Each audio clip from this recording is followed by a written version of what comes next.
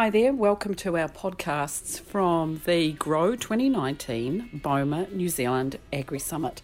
Fantastic conference that's been going on in Christchurch with amazing speakers talking a lot about the future of food, of agri-tech, fantastic ideas and technologies that are coming along to help farmers, to help food processors, in linking farmers and consumers and right along the value chain.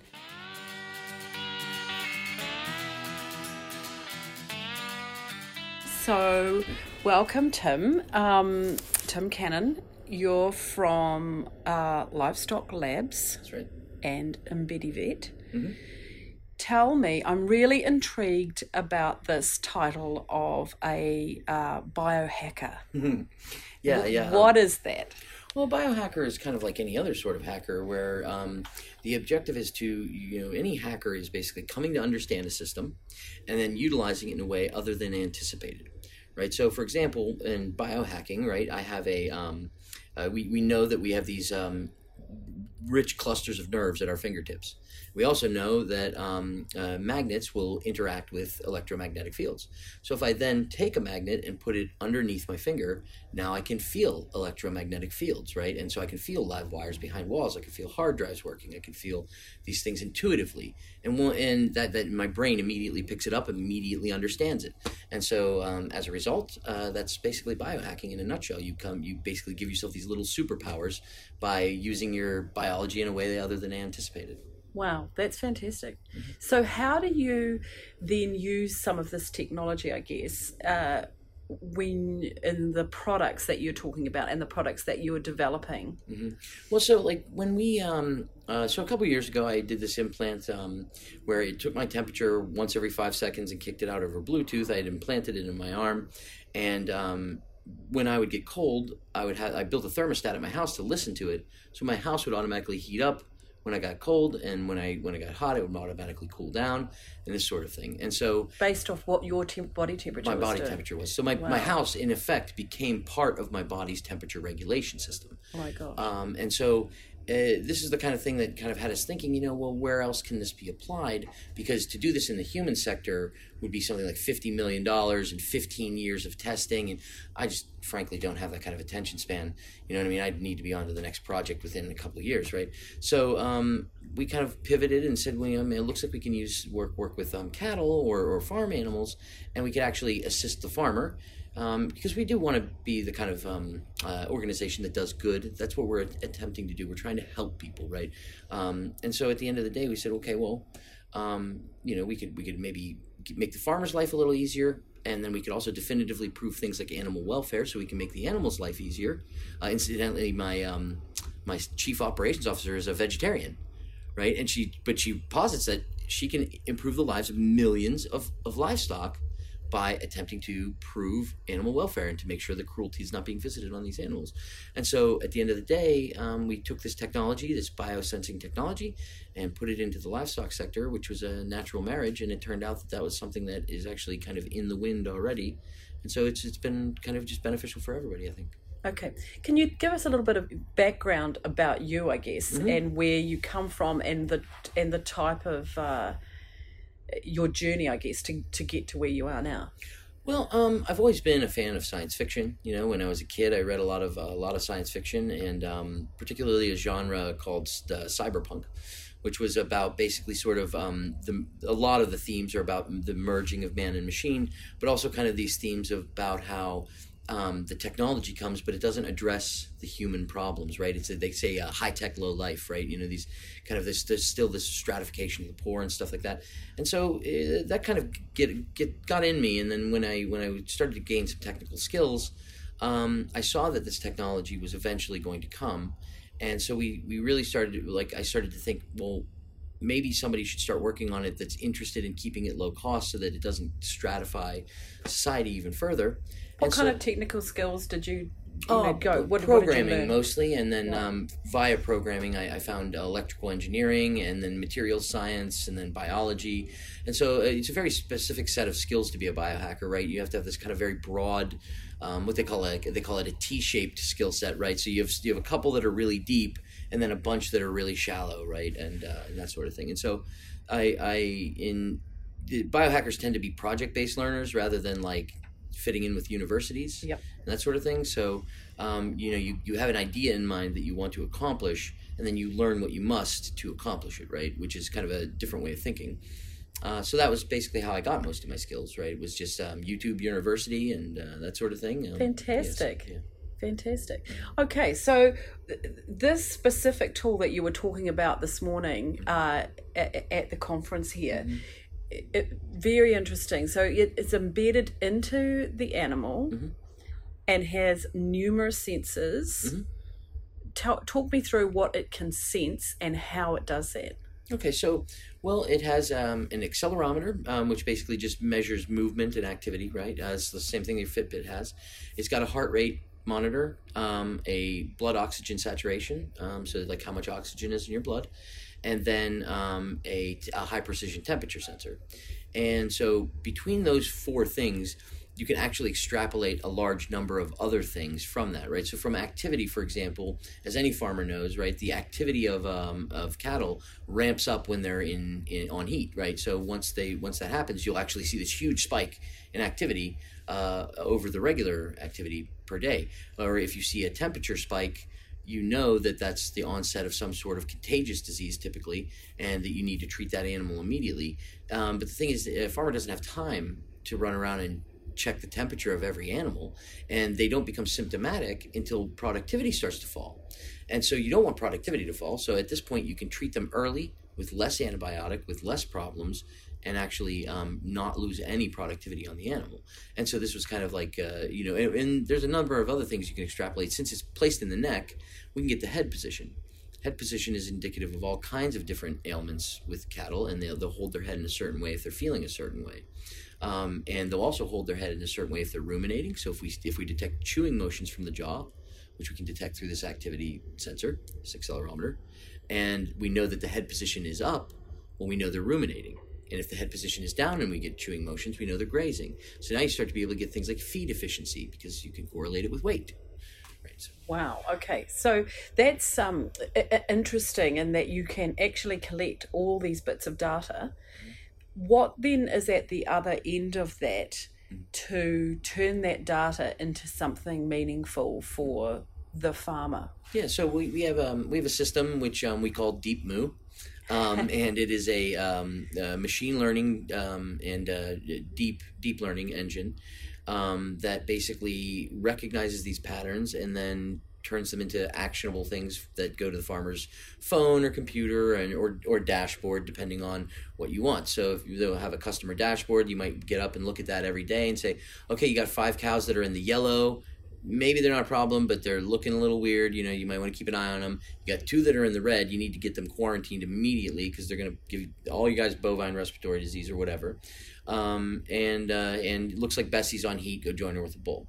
Or you may have a situation where the farmer is sleeping in the middle of the night and gets a text message that says, hey, Gerald, or whatever the name of the cow is, or more likely a number, is been trying to give birth for more than 30 minutes. Right. So looks like the calf's stuck. You better go out there and help her out, or else you're going to have 2 dead assets on your hands. Right. So it just depends on what the actual action item is, but at the end of the day, we just crunch it through some machine learning and use it to kind of then go from there. So what kind of, I'm interested in what kind of science, I guess, is doing that interpretation. Mm-hmm. Have you joined with university studies? Have you put, I'm thinking peer review papers on, we know this affects this. How have you got this deep moo to understand all of these things? So we have a board of advisors, obviously, and then on that board of advisors is one of the best large animal veterinarians from the United States. His name's Dr. Kerry Rude. brilliant scientist and a brilliant veterinarian, as well as we have on our team we have what we call a cow whisperer, and she's got a degree in rural sciences from University of New England. She's a sixth generation cattle farmer and this sort of thing. So between those two and then the other kind of people on farm that we talk to, and then we're also working with universities. So we work with the University of New England. Dr. Jamie Barwick had some theories on how to use sensors to extrapolate these kind of things, and we're actually helping him see his thesis through by actually providing him with the technology for that. So we're doing a university trial with them, and Charles Sturt University is also doing a university trial with us to kind of validate these things and to make sure that they're accurate. And from there, Deep Moo then begins to look at the patterns that we've identified, and take those and say, okay, this is what bovine respiratory disease onset looks like. Right. This is what estrus looks like. This is what, and that's basically a lot of machine learning is about that. It's about finding the patterns and then just kind of encapsulating, this is what that looks like. These are the features of this disease, and then finding that pattern once it occurs in the data. Are there other sensors then, or what do you see that could be added to that list of sensors that you have that will kind of, what are we looking to in the future? Is there anything in your mind as to what else you can add in? Well, I think that there's, on the horizon, and we had worked with somebody, we didn't, unfortunately, it was too much of a distraction from our minimum viable product, and we were really trying to get that to the door. But there was actually a discussion with a academic institution for, I can't really go into too much of the details, but basically it would be something that would be proactive, right? So not only do you detect a problem, but you immediately provide the solution to that problem as well. So if you can think of drug pumps or something like this. So if you're detecting inflammation or something like that, you immediately give a small amount of low-dose aspirin, and only a tiny amount is required because the cortisol will create a cascading effect. But if you mitigate it right away, there's no cascade. There's no just runaway of inflammation. And so at that point, you're talking about being able to increase longevity and wellness in unfathomable ways. Yes. Unfathomable ways. It just even what is possible, kind of, we don't even know what we don't know yet, but there's so many interesting things that you can because find. They say inflammation, for example, in humans, they say inflammation is one of the biggest killers, right? And if we were able to just mitigate inflammation in general, we'd have no idea how long the human body would be designed to last. You know what I mean? Could be 200, 300 years. Wow. So tell me about where you have this product already. What stage is it at? Is it commercialized? I understand you're doing some work in Australia, so tell me a bit more about that. Yeah, so the MLA donor company had provided us with some funding, so that was part of the reason. MLA? That's Meat and Livestock Australia. Okay, right. So they had provided us with some matched funding, so that we were able to kind of like maneuver, and that's one of the reasons we came to Australia to do our work. And they also had a really good agritech accelerator there that we got into. So in doing these things, we kind of went forward and got things onto farms in. But the phase that we're at is early commercialization. I would say, right. So we have universities validating, right. So because that's one of the things that was very important to us, was to say independent validation is needed, right. We can't just put this out in the market with all these ridiculous claims. And once we have that, we start our commercial pilots. We have some internal farms that we're friendly with that it's already on. As you saw in my talk, I did a little live stream of the streaming data coming from actual cows on one of our farms. But we have University of New England trial is starting Monday. And then we have next month is Charles Sturt, and that's actually using horses. There's about 20 horses. Got 2 other commercial farms that are kind of close to us that we're doing pilots at. And then from there, about 6 months from down the road, probably around between late June and early September, we'd like to be in full commercialization, and starting with our bigger clients, which 2 of the largest beef producers in Australia have signed on to do commercial pilots with us. So we're pretty enthused about that.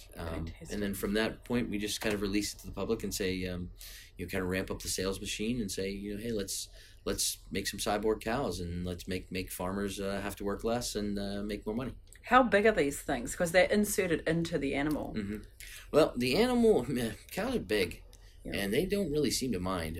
We had one that was much larger. Our initial prototype was, I want to say, I don't know. I mean, I'm American, unfortunately, so you got the metric system conversion's not very great. What is this? How many centimeters is that? That's about 10. Okay, so yeah, about 10 long and maybe about 3 wide, right? And something like this, and about maybe a stack of 20-cent pieces, 3 high, right? Something like that, you know. Right. And that went into the jaw actually of the cattle, which was our first test site. And within 2 or 3 hours, the cow barely even noticed. Right. So sitting alongside the jaw, yeah, along right? the mandible, not yeah, in the jaw, right? Yeah. Okay. And the others, these ones that you're working on now, go in the neck and are similar size. Yeah. No, these ones actually are very, very much smaller than that. You're talking about that. Right. So maybe 5 centimeters. Yeah, maybe. At most, right? Yeah. I mean, think of maybe 2 10-cent pieces stacked 3 high. Look like a matchbox kind of thing. Yeah, maybe about Yeah, like maybe you're talking smaller. almost like a stick of gum, and it would like tapered at one end, so that they could kind of drive down in. Right. Yeah. So. And can be inserted. You talked about that a little bit too. By. Yeah, we call it an applicator. Basically, this is similar to a cannula, which most farmers will be familiar with, and it's not something that can be done through animal husbandry rather than needing a veterinarian, right? Because that's going to be just a giant roadblock for progress in terms of if you need to call a veterinarian every time you want to put one of these in. So we decided to make something that would make this easy. I mean, you have piercing guns, right? I mean, you can go to anywhere and get like an infant's ears pierced, and that's what we wanted to build for this. So that all our pets are microchipped, Exactly. Yeah, and those are really easy to use. I've used those actual things on myself to put a microchip in my hand. So. Tell me about the cost of this thing. What are you looking at here? So we are definitely trying to keep it as cost effective as possible, and so what we're looking at is a price point between $5 and $10 a head, and that would include like the infrastructure to go with it, because there's pylons to collect data that need to go about the farm in various places. Right. So it's sending information from the animal real time.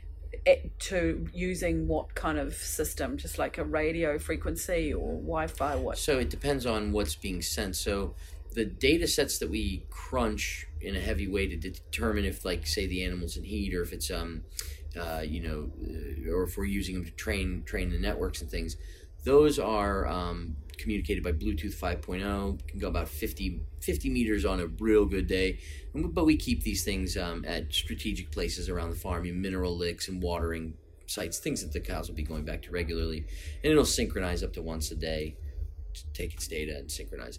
However, we also have ultra narrowband radio on it, so that can go up to about 15 kilometers. And that's very important, because that's for the real-time alerts. This is detecting distress in the animal. There is something wrong. It's it's scared. It's hurt. It's whatever. Something that we want to alert the farmer to immediately goes over that channel. A lot more power expensive, but you only use it when you need it. Right? Okay.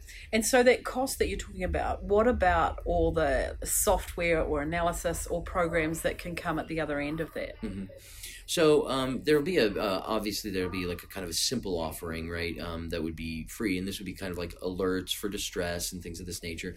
And then from there, there's also going to be a premium offering, right, to where it's much more in-depth charts and much more in-depth insights that might require more resources on our end to ascertain. So, but we would never hold. What we decided was we can't hold the animals hostage. So if it's something that can be detrimental, you get that as part of the system, right? If it's something that can be of detriment to you or your farm, that you get free. It's the additional like efficiency insights and those sorts of things that if you want those, then we'd probably bill you for those. However, we did focus our price point on like between $5 and $10 a head, because we wanted to kind of keep it as inexpensive as possible. And that kind of gets passed down depending on how your system works. So, for example, if pastoral farmer pays $5 a head, he should be able to theoretically charge more when he sends that off to the feedlots, and then the feedlot people would have to pay for their insights right to us, and then than the abattoirs. They get their paperwork automated away. So is that worth more? I don't know. I mean, most abattoirs seem to say, I hate paperwork. So yeah. So you can recover the devices as well, so and reuse them. So that's helped keep the cost down, I understand. Yes, absolutely. In doing that, we wanted to make sure that it was economically feasible on both sides, right? Both for the farmer to be able to pay for it, but for us to be able to actually make a profit off of the hardware. And so in order to do that, we had to make them reusable so that we could spread the cost of production over the life of many cows. Yeah. Right. Okay. Fantastic. Are you interested in talking to companies within New Zealand about this kind of technology and how it could be applied, within Absolutely. the dairy? Absolutely. Beef. Yeah. Dairy is going to be a little harder for us right now, simply because the lifespan of the device is 3 years, and your dairy cows live a lot longer than that. Now, you could always re-chip them and this sort of thing, and I don't see any reason why not to, but and we could probably work something out where there's like a contract of like once your device dies, we just get you the next one or whatever, and so on and so forth. But we feel like the most advantage right now is in the beef and the meat, the red meat Fattening sector. kind of Right, industry. absolutely, because then you have this like short lifespan and this sort of thing. But I would love to talk to New Zealand companies, partially because of our connections with MLA. Allow us to operate here without incurring any sort of problems, right? As opposed to where if we go outside of the red meat industry, either in New Zealand or in Australia, there's kind of issues there because we got money from Meat and Livestock Australia, and they want to focus on this region. However, the other reason I would love to just work with New Zealand companies is so that I can come here more often, because oh my goodness, is it beautiful, and the people are lovely. I love it here. I've been here 2 days. I don't want to leave. Oh, that's great. We're Yes. glad you've had a good time. Oh, it's been so great. Great. Hey, look, thanks so much for talking to me today. It's been a great conference, some amazing technologies, and yours is, definitely one out of the bag. Well, thank you. Cheers. Thank you so much.